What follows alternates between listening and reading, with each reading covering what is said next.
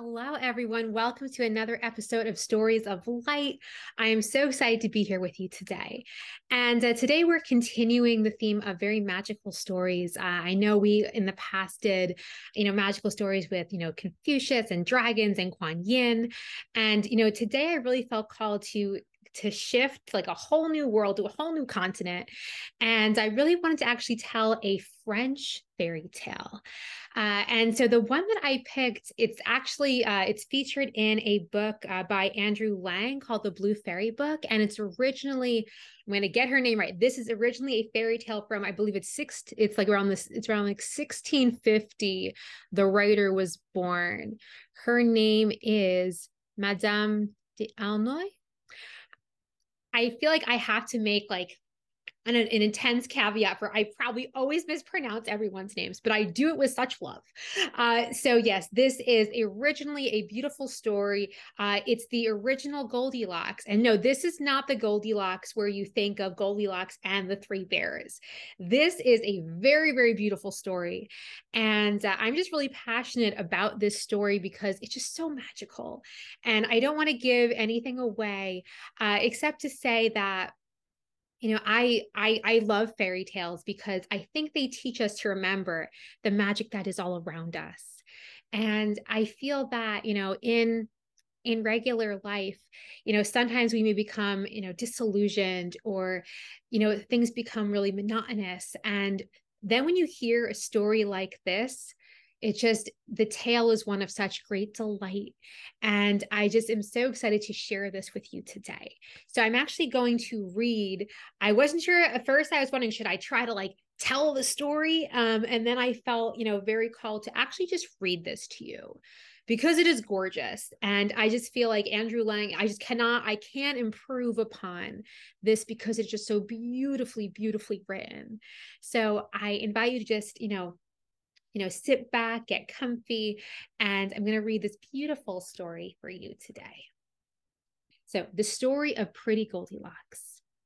Once upon a time, there was a princess who was the prettiest creature in the world.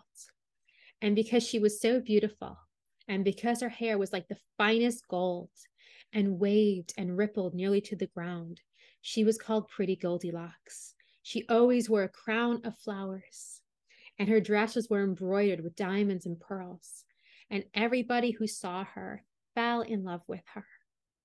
Now, one of the neighbors was a young king who was not married. He was rich and handsome, and when he heard all there was to know about Pretty Goldilocks, though he had never seen her, he fell so deeply in love with her that he could neither eat nor drink. So he resolved to send an ambassador to ask her hand in marriage. He had a splendid carriage made for his ambassador and gave him more than 100 horses and 100 servants and told him to be sure and bring the princess back with him. After he had started, nothing else was talked of at court, and the king felt so sure that the princess would consent that he set his people to work at pretty dresses and splendid furniture that they might be ready by the time she came. Meanwhile, the ambassador arrived at the princess's palace and delivered his little message. But whether she happened to be cross that day or whether the compliment did not please her is not known. She only answered that she was very much obliged to the king, but she had no wish to be married. The ambassador set off sadly on his homeward way, bringing all the king's presents back with him. For the princess was too well brought up to accept the pearls and diamonds when she would not accept the king. She had only kept 25 English pins that he might not be vexed. When the ambassador reached the city where the king was waiting impatiently, everybody was very much annoyed with him for not bringing the princess. And the king cried like a baby, and nobody could console him. Now, there was at the court a young man who was more clever and handsome than anyone else. He was called Charming, and everyone loved him, excepting a few envious people who were angry at his being the king's favorite and knowing all the state secrets. He happened to one day be with some people who were speaking of the ambassador's return and saying that his going to the princess had not done much good. When Charming said rashly, "If the king had sent me to Princess Goldilocks, I am sure she would have come back with me." His enemies at once went to the king and said, "You will hardly believe, sire, what Charming has had the audacity to say, that if he had been sent to Princess Goldilocks, that she would certainly have come back with him. He seems to think that he is so much handsomer than you, that the princess would have fallen in love with him and followed him willingly."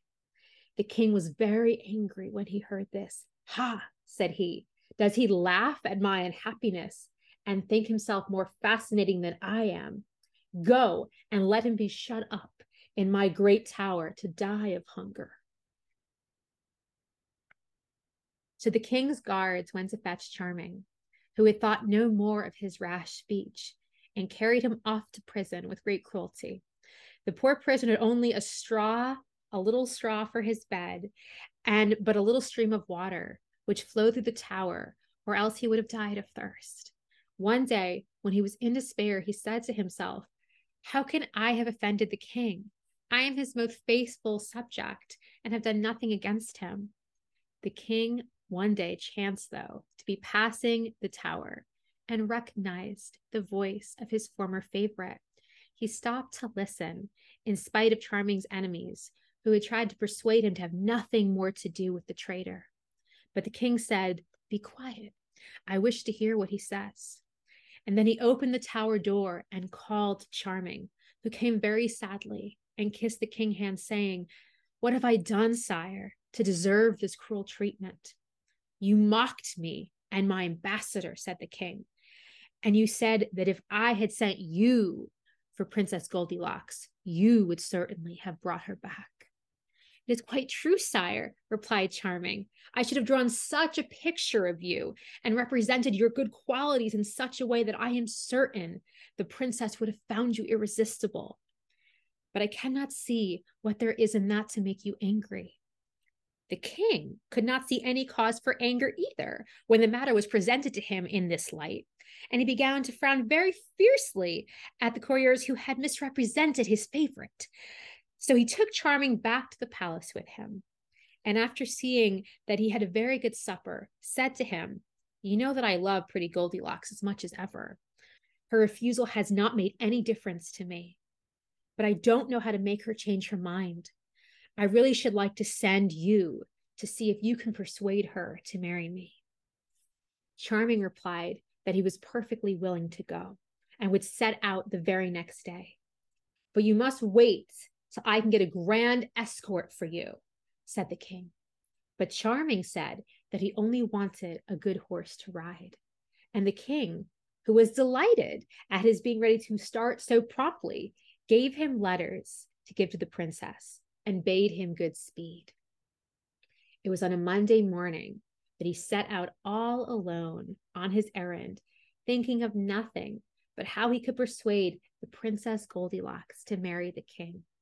He had a writing book in his pocket, and whenever any happy thought struck him, he dismounted from his horse and sat down under the tree to put it into paper, preparing it for the princess before he should forget it. One day, when he had started at the very earliest dawn and was riding over a great meadow, he suddenly had a capital idea, and springing from his horse, he sat down under a willow tree, which grew by a little river. When he had written it down, he was looking around himself, pleased to find himself in such a pretty place, when all at once he saw a great golden carp lying, gasping and exhausted upon the grass. In leaping after little flies, this great carp had thrown herself high upon the bank, where she had lain till she was nearly dead. Charming had pity upon this fish, and though he couldn't help thinking that she would have been very nice for dinner, he picked her up gently and put her back in the water. As soon as Dame Carp felt the refreshing coolness of the water, she sank down joyfully to the bottom of the river. Then, swimming up to the bank quite boldly, she said, "I thank you, Charming, for the kindness you have done me. You have saved my life. One day I will repay you."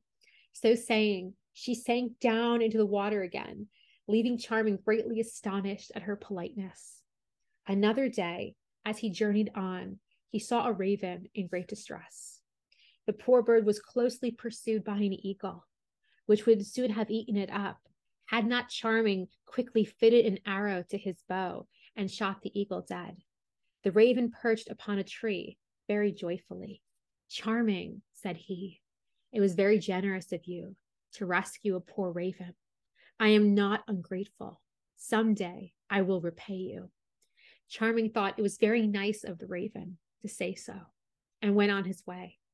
Before the sun rose, he found himself in a thick wood where it was too dark for him to see his path. And here he heard an owl crying out as if it were in despair. "Hark," said he, "that must be an owl in great trouble. I am sure it has gotten into a snare." And he began to hunt about and presently found a great net which some bird catchers had spread the night before. "What a pity it is that men do nothing but torment and persecute poor creatures, which never do them any harm," said he. And he took out his knife and cut the cords of the net. And the owl flitted away into the darkness. But then turning, with one flicker of her wings, she came back to Charming and said, "It does not need many words to tell you how great a service you have done me. I was caught. In a few minutes, the fowlers would have been here. Without your help, I should have been killed. I am grateful, and one day I will repay you." These 3 adventures were the only ones of any consequence that befell Charming upon his journey, and he made all the haste he could to reach the palace of the Princess Goldilocks. When he arrived, he thought everything he saw delightful and magnificent. Diamonds were as plentiful as pebbles, and the gold and silver, the beautiful dresses, the sweet meats, and the pretty things that were everywhere quite amazed him. He thought to himself, "If the princess consents to leave all this and come with me to marry the king, he may think himself lucky." Then he dressed himself carefully in a rich brocade with scarlet and white plumes, and drew a splendid embroidered scarf over his shoulder, and looking as gay and graceful as possible, he presented himself at the door of the palace, carrying in his arm a tiny pretty dog, which he had bought on the way. The guards saluted him respectfully, and a messenger was sent to the princess to announce the arrival of Charming as ambassador of her neighbor, the king. "Charming," said the princess. "The name promises well. I have no doubt that he is good-looking and fascinates everybody."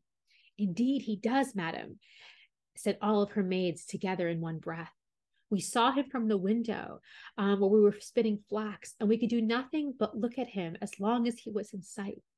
"Well, to be sure," said the princess, "that's how you amuse yourselves. Looking at strangers out of the window. Be quick and give me my blue satin embroidered dress and comb out my golden hair. Let somebody make me fresh garlands of flowers and give me high-heeled shoes and my fan, and tell them to sweep my hall and my throne, for I want everyone to say that I am really pretty Goldilocks." You can imagine how all her maids scurried this way and that to make the princess ready, and how in their haste they knocked their heads together and hindered each other till she thought they would never have done. However, at last they led her into the gallery of mirrors, that she might assure herself that nothing was lacking in her appearance. And then she mounted her throne of gold, ebony, and ivory, while her ladies took their guitars and began to sing softly. Then Charming was led in, and was struck with astonishment and admiration, so much so that he could not say a word. But presently he took courage and delivered his message, bravely ending by begging the princess to spare him the disappointment of going back without her. "Sir Charming," answered she, "all the reasons you have given me are very good ones, and I assure you that I should have more pleasure in obliging you than anyone else. But you must know that a month ago, as I was walking by the river with my ladies, I took off my glove, and as I did so, A ring that I was wearing slipped off my finger and rolled into the water. As I valued it more than my kingdom, you may imagine how vexed I was at losing it. And I vowed to never listen to any proposal of marriage unless the ambassador first brought me back my ring. So now you know what is expected of you. For if you talk for 15 days and 15 nights, you could not change my mind. Charming was very surprised by her answer, but he bowed low to the princess and begged her to accept the embroidered scarf and the tiny dog he had brought with him. But she answered that she did not want any presents and that he was to remember what she had just told him. When he got back to his lodging, he went to bed without eating any supper, and his little dog, who was called Frisk, couldn't eat any either, but came down and lay close to him. All night, Charming sighed and lamented, "How am I to find a ring that fell into the river a month ago?" said he. "It is useless to try. The princess must have told me to do it on purpose, knowing it was impossible." And then he sighed again. Frisk heard him and said, "My dear master, don't despair. The luck may change. You are too good not to be happy. Let us go down to the river as soon as it is light." But Charming only gave him 2 little pats and said nothing, and very soon after he fell asleep. At the first glimmer of dawn, Frisk began to jump about, and when he had waked Charming, they went out together, first into the garden and then down to the river's bank, where they wandered up and down. Charming was thinking sadly of having to go back unsuccessful when he heard someone calling, "Charming, Charming." He looked all about him and thought he must be dreaming, as he could not see anybody. Then he walked on, and the voice called again, "Charming, Charming, who calls me?" he said. He asked Frisk. Frisk, who was very small and could look closely into the water, cried out, "I see a golden carp coming." And sure enough, there was the great carp, who said to Charming, "You saved my life in the meadow by the willow tree, and I promised that I would repay you. Take this. It is Princess Goldilocks' ring." Charming took the ring out of Dame Carp's mouth, thanking her 1,000 times, and he and Tiny Frisk went straight to the palace, where someone told the princess that he was asking to see her. "Ah, poor fellow," said she. "He must have come to say goodbye, finding it impossible to do as I asked."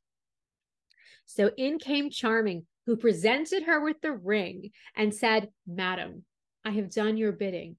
Will it please you to marry my master?" When the princess saw her ring brought back to her unhurt, she was so astonished that she thought she must be dreaming. "Truly, Charming," said she, "you must be the favorite of some fairy, or you could never have found it." "Madam," answered he, "I was helped by nothing but my desire to obey your wishes." "Since you are so kind," said she, "perhaps you will do me another service. For till it is done, I will never be married. There is a prince not far from here whose name is Galifron, who once wanted to marry me. But when I refused, he uttered the most terrible threats against me and vowed that he would lay waste my country. But what could I do? I could not marry a frightful giant as tall as a tower, who eats up people as a monkey eats chestnuts, and who walks and talks so loud that everyone who listens to him becomes quite deaf. Nevertheless, he does not cease to persecute me and to kill my subjects. So before I can listen to your proposal, you must kill him and bring me his head." Charming was very dismayed at this command, but he answered, "Very well, princess. I will fight this Galifron. I believe that he will kill me, but at any rate, I shall die in your defense." Then the princess was frightened and said everything she could think of to prevent Charming from fighting the giant, but it was of no use, and he went out to arm himself suitably. Then, taking little Frisk with him, he mounted his horse and set out for Galifron's country. Everyone he met told him what a terrible giant Galifron was, and that nobody dared go near him. And the more he heard, the more frightened he grew. Frisk tried to encourage him by saying, "While you are fighting the giant, dear master, I will go and bite his heels." And when he stoops down to look at me, you can kill him. Charming praised his little dog's plan, but knew this help would not do much good. At last, he drew near the giant's castle and saw to his horror that every path that led to it was strewn with bones. Before long, he saw Galifron coming. His head was higher than the tallest trees, and he sang in a terrible voice, "Bring out your little boys and girls. Pray do not stay to do their curls, for I shall eat so very many, I shall not know if they have any." Thereupon Charming sang out as loud as he could to the same tune, "Come out and meet the valiant Charming, who finds you not at all alarming. Although he is not very tall, he's big enough to make you fall." The rhymes were not very correct, but you see, he'd made them up so quickly that it's a miracle they were not worse, especially as he was horribly frightened all the time. When Galifron heard these words, he looked all about him and saw Charming standing, sword in hand. This put the giant into a terrible rage, and he aimed a blow at Charming with his huge iron club, which would certainly have killed him if it had reached him. But at that instant, a raven perched upon the giant's head, and pecking with its strong beak and beating with its great wings, so confused and blinded the giant that all his blows fell helplessly upon the air. Charming, rushing in, gave him several strokes with his sharp sword so that he fell to the ground. Whereupon Charming cut off his head before he knew anything about it, and the raven from a tree close by croaked out, "You see, I have not forgotten the good turn you did me in killing the eagle. Today, I think I have fulfilled my promise of repaying you." "Indeed," said Charming, "I owe you more gratitude than you ever owed me." And then he mounted his horse and rode off with Galifron's head. When he reached the city, the people ran after him in the crowds, crying, "Behold the brave Charming who has killed the giant." And their shouts reached the princess's ear. But she dared not ask what was happening, for fear she would hear that Charming himself had been killed. But very soon he arrived at the palace with the giant's head, of which she was still terrified, though it could no longer do her any harm. "Princess," said Charming, "I have killed your enemy. I hope you will now consent to marry the king, my master." "Oh dear, no," said the princess, "not until you have brought me some water from Gloomy Cavern. Not far from here, there is a deep cave, the entrance to which is guarded by 2 dragons with fiery eyes, who will not allow anyone to pass them. When you get into the cavern, you will find an immense hole, which you must go down, and it's full of toads and snakes. At the bottom of this hole, there is another cave, in which rises the fountain of health and beauty. It is some of this water that I really must have. Everything it touches becomes wonderful. The beautiful things will always remain beautiful, and the ugly things become lovely. If one is young, one never grows old. And if one is old, one becomes young. You see, Charming, I could not leave my kingdom without taking some of it with me." "Princess," said he, "you at least can never need this water. But I am an unhappy ambassador whose death you desire. Where you send me, I will go, though I know I shall never return." As the Princess Goldilocks showed no sign of relenting, he started with his little dog for the Gloomy Cavern. Everyone he met on the way said, "What a pity that a handsome young man should throw away his life so carelessly. He is going to the cavern alone, though if he had 100 men with him, he could not succeed. Why does the princess ask impossibilities?" Charming said nothing, but was very sad. When he was near the top of a hill, he dismounted to let his horse graze, while Frisk amused himself by chasing flies. Charming knew he could not be far from Gloomy Cavern, and on looking about him, he saw a black, hideous rock from which came a thick smoke, followed in a moment by one of the dragons, with fire blazing from his mouth and eyes. His body was yellow and green, his claws scarlet, and his tail was so long that it lay in 100 coils. Frisk was so terrified of the sight that he did not know where to hide. Charming, quite determined to get to the water or die, now drew his sword, and taking the crystal flask which Princess Goldilocks had given him to fill, he said to Frisk, I am sure that I shall never come back from this expedition. When I am dead, go to the princess and tell her that her errand has cost me my life. Then find the king, my master, and relate all my adventures to him. As he spoke, he heard a voice calling, Charming, Charming. Who calls me? Said he. Then he saw an owl sitting in a hollow tree, who said to him, You saved my life when I was caught in the net. Now I can repay you. Trust me with the flask, for I know all the ways of the gloomy cavern, and can fill it from the fountain of beauty. Charming was only too happy to give the owl the flask, and she flitted into the cavern quite unnoticed by the dragon, and after some time returned with the flask, filled to the very brim with sparkling water. Charming thanked her with all his heart and joyfully hastened back to the town. He went straight to the palace and gave the flask to the princess, who had no further objections to make. So she thanked Charming and ordered that preparations should be made for her departure. And they soon set out together. The princess found Charming such an agreeable companion that she sometimes said to him, Why didn't we stay where we were? I could have made you king, and we should have been so happy. But Charming only answered, I could not have done anything that would have vexed my master so much, even for a kingdom, or to please you, though I think you are as beautiful as the sun. At last, they reached the king's great city, and he came out to meet the princess, bringing magnificent presents, and the marriage was celebrated with great rejoicing. But Goldilocks was so fond of Charming that she could not be happy unless he was near her, and she was always singing his praises. If it hadn't been for Charming, she said to the king, I should never have come here. You ought to be very much obliged to him, for he did the most impossible things and got me water even from the fountain of beauty. So I can never grow old and shall get prettier every year. Then Charming's enemies said to the king, It is a wonder that you are not jealous.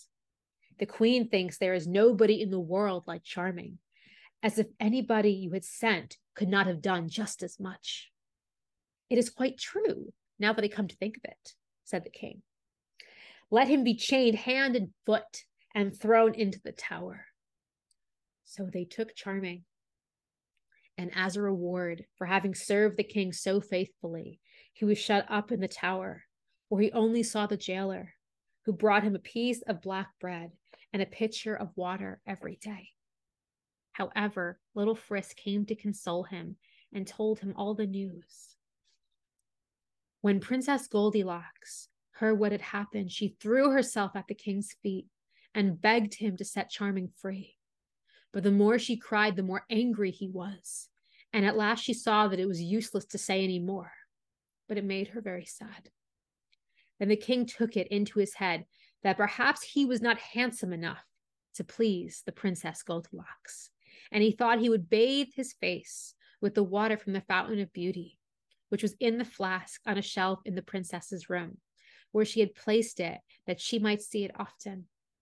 Now it happened that one of the princess's ladies, in chasing a spider, had knocked the flask off the shelf and broken it, and every drop of the water had been spilt. Not knowing what to do, she had hastily swept away the pieces of crystal, and then remembered that in the king's room she had seen a flask of exactly the same shape, also filled with sparkling water. So, without saying a word, she fetched it and stood it upon the queen's shelf, thinking none would be the wiser. Now, the water in this flask was what was used in the kingdom for getting rid of troublesome people. Instead of having their heads cut off in the usual way, their faces were bathed with the water, and they instantly fell asleep and never woke up anymore. So when the king, thinking to improve his beauty, took the flask and sprinkled it upon his face, he fell asleep, and nobody could wake him. Little Frisk was the first to hear the news, and he ran to tell Charming, who sent him to beg the princess not to forget the poor prisoner. All the palace was in confusion on account of the king's death. But tiny Frisk made his way through the crowd to the princess's side and said, "Madam, madam, do not forget poor Charming." Then she remembered all he had done for her, and without saying a word to anyone, went straight to the tower, and with her own hands took off Charming's chains. Then, putting a golden crown upon his head and the royal mantle upon his shoulders, she said, "Come, faithful Charming, I make you king and will take you for my husband." Charming, once more free and happy, fell at her feet and thanked her for her gracious words. Everybody was delighted that he should be king, and the wedding, which took place at once, was the prettiest that could be imagined, and Prince Charming and Princess Goldilocks lived happily ever after. So I really love this story, and I just felt really guided to share it with you today. There are a couple reasons. One of the things that I think really, really lights me up about this story is that all the animals are really magical. And I have a very, very deep heart and soul connection to animals. I always have. And, when I say animals are magical, I don't just mean it in the sense of oh, they're really sweet. And they bring joy. I mean it in the sense here, the animals, they literally become part of the quest. They have almost an otherworldly presence. And so there's also a line I want to draw your attention to. This is what the princess says to Charming after he gets the ring for her. "Truly charming," said she, "you must be the favorite of some fairy, or else you could never have found it." And so there really is a very strong connection between animals and the other world, animals and the world of fairy. And so I feel like this story highlights that so beautifully. And I think that's part of why I think I wanted to bring it through. I feel like in this world, I'm sure everyone who's listening, I think probably most everyone here loves animals. But I think that, besides that love, if you look at animals throughout the ages in different legends, different myths, we have animals who are very powerful. But here in this story, there's something very humble about them. And when we are looking at the story, we have the carp, the carp who is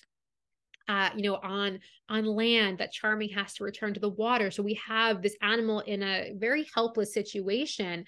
And then our protagonist does an act of kindness. He uses, I feel like the thing with Charming is I feel like there is a genuine goodness to him.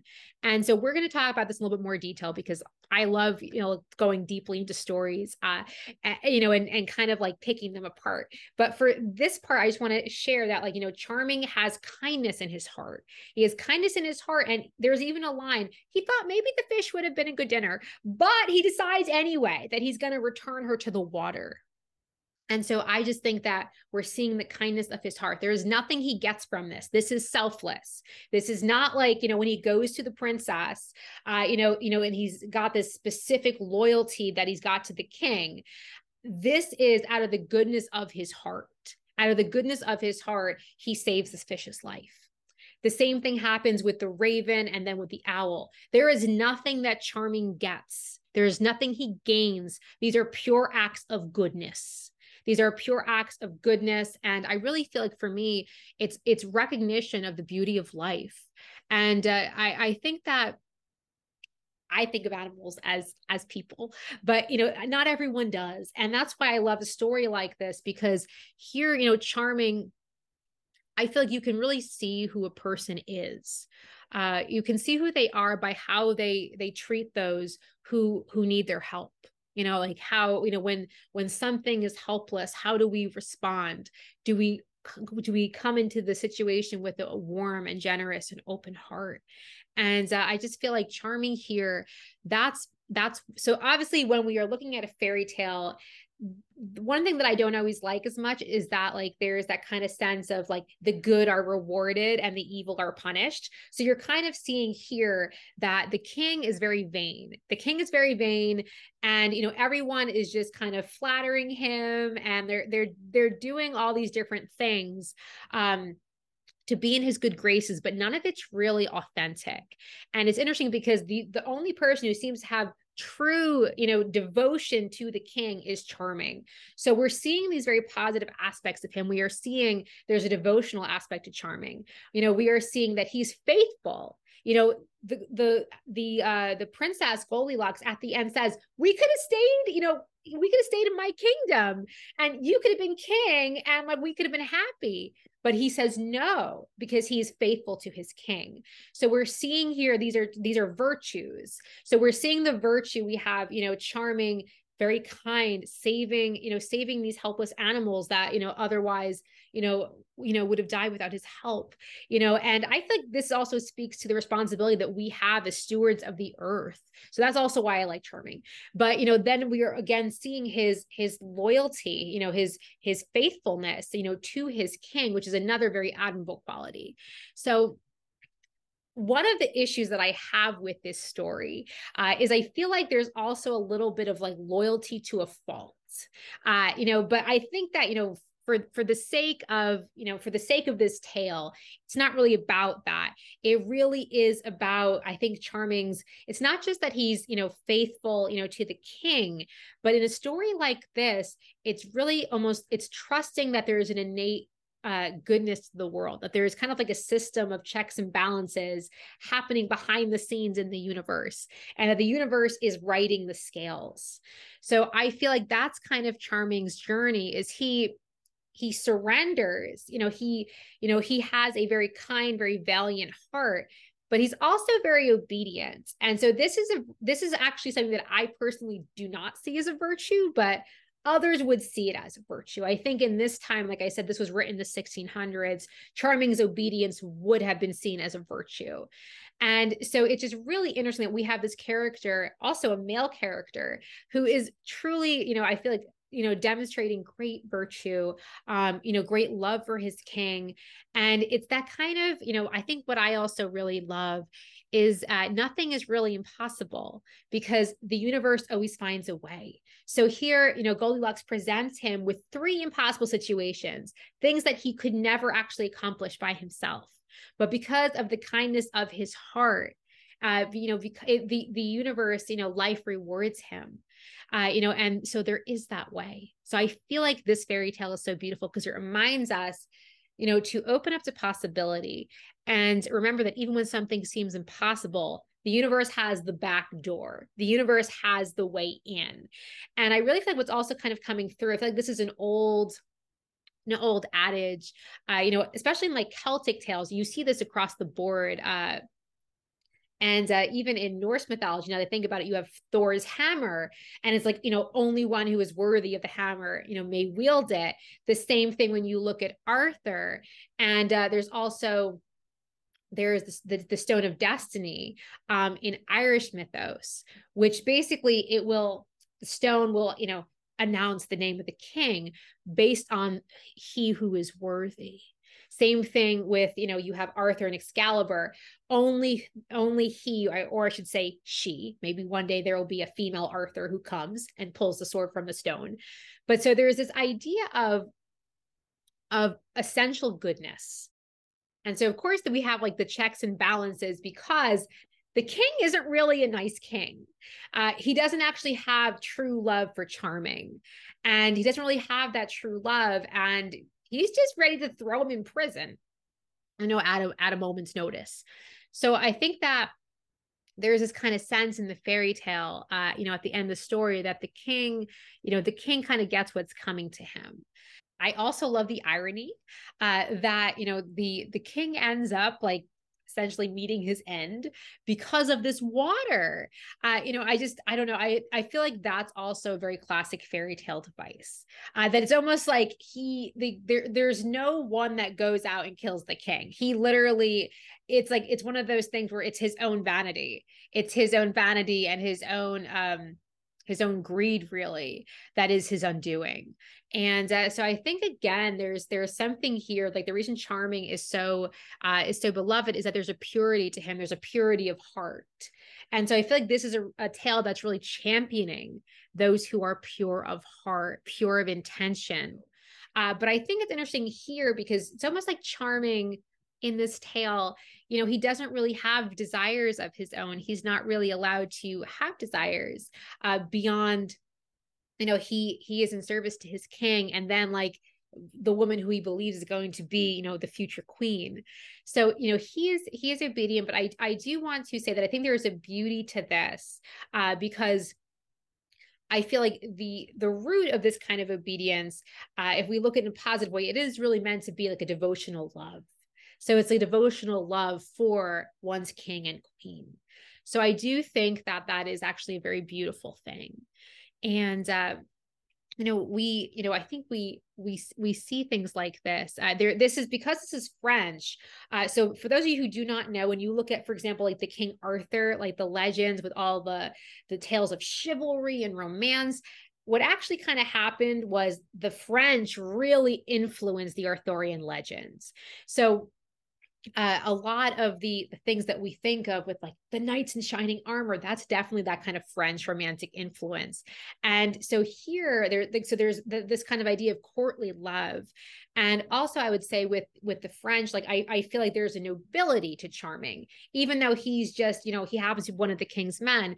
He's definitely, he almost feels like one of the king's knights. That's what this feels like. To me, this feels like a mini like King Arthur quest where he's got to go on a quest. And it really is a selfless quest. And I don't know if the thing that I feel like where this story fails for me as like a bigger story is that the character himself he doesn't really experience growth per se over the course of the legend. Yet, I think that he still goes on a great journey of trust and of faith. So it is really a beautiful story. And I hope that you will take something with you from it, because it's the kind of story that you don't need to necessarily think about it logically. You can just really, take the magic, take the magic with you. And just know that this is, like I said, this is, a tale probably like, I don't think people really tell this story very much anymore, about 400 years old. So I hope that, we've gone back in time, together, and it's been fun for you, because I also like to think about it from the lens of the writer. Like I said, let me try to find the name of this writer. So her name is, okay, found her name. It's very long, and I'm going to, out of great love and respect for this writer, I'm going to try to say it. So it's like Marie Catherine de Jumel de Barneville, Baroness d'Aulnoy. I think she's also known as the Countess of Aulnoy. So, she is a French author known for her literary fairy tales. So I could tell you a little bit more about her, but that's not really, I feel like that's not the point so much as we are honoring her creative contributions. And that's one of the beautiful things about writing and literature is that, when we write something down, when we tell a story, we're recording it for posterity so that it ripples through the ages. And so I really feel that this is a story of virtue. It's a story of virtue, and it's also love, because, and it's weird because even though on the surface, it seems like, I feel like it's not a romantic love story in the conventional way. I really feel like it's Charming's love for king and country, that, enables him to go on this great quest. And then later, actually, he is saved, though, by Goldilocks. He's saved by Goldilocks, who really, felt that more human love for him. So I do think there's something really beautiful about that. And I wanted to celebrate this story because it is a lesser known tale. And I just feel like we are celebrating stories from around the world. And the French have brought just so much wonder and enchantment to stories and literature throughout the ages. And I just really wanted to just like, to just really bring, awareness to some of the magic that the French fairy tales have brought into our lives. So I hope that you have enjoyed this episode of Stories of Light. I know it's a little different than previous episodes, but really trying to bring in this great celebration of stories from all over the world. And I hope you will join me again for next time. And I wish you a beautiful, wonderful rest of your day.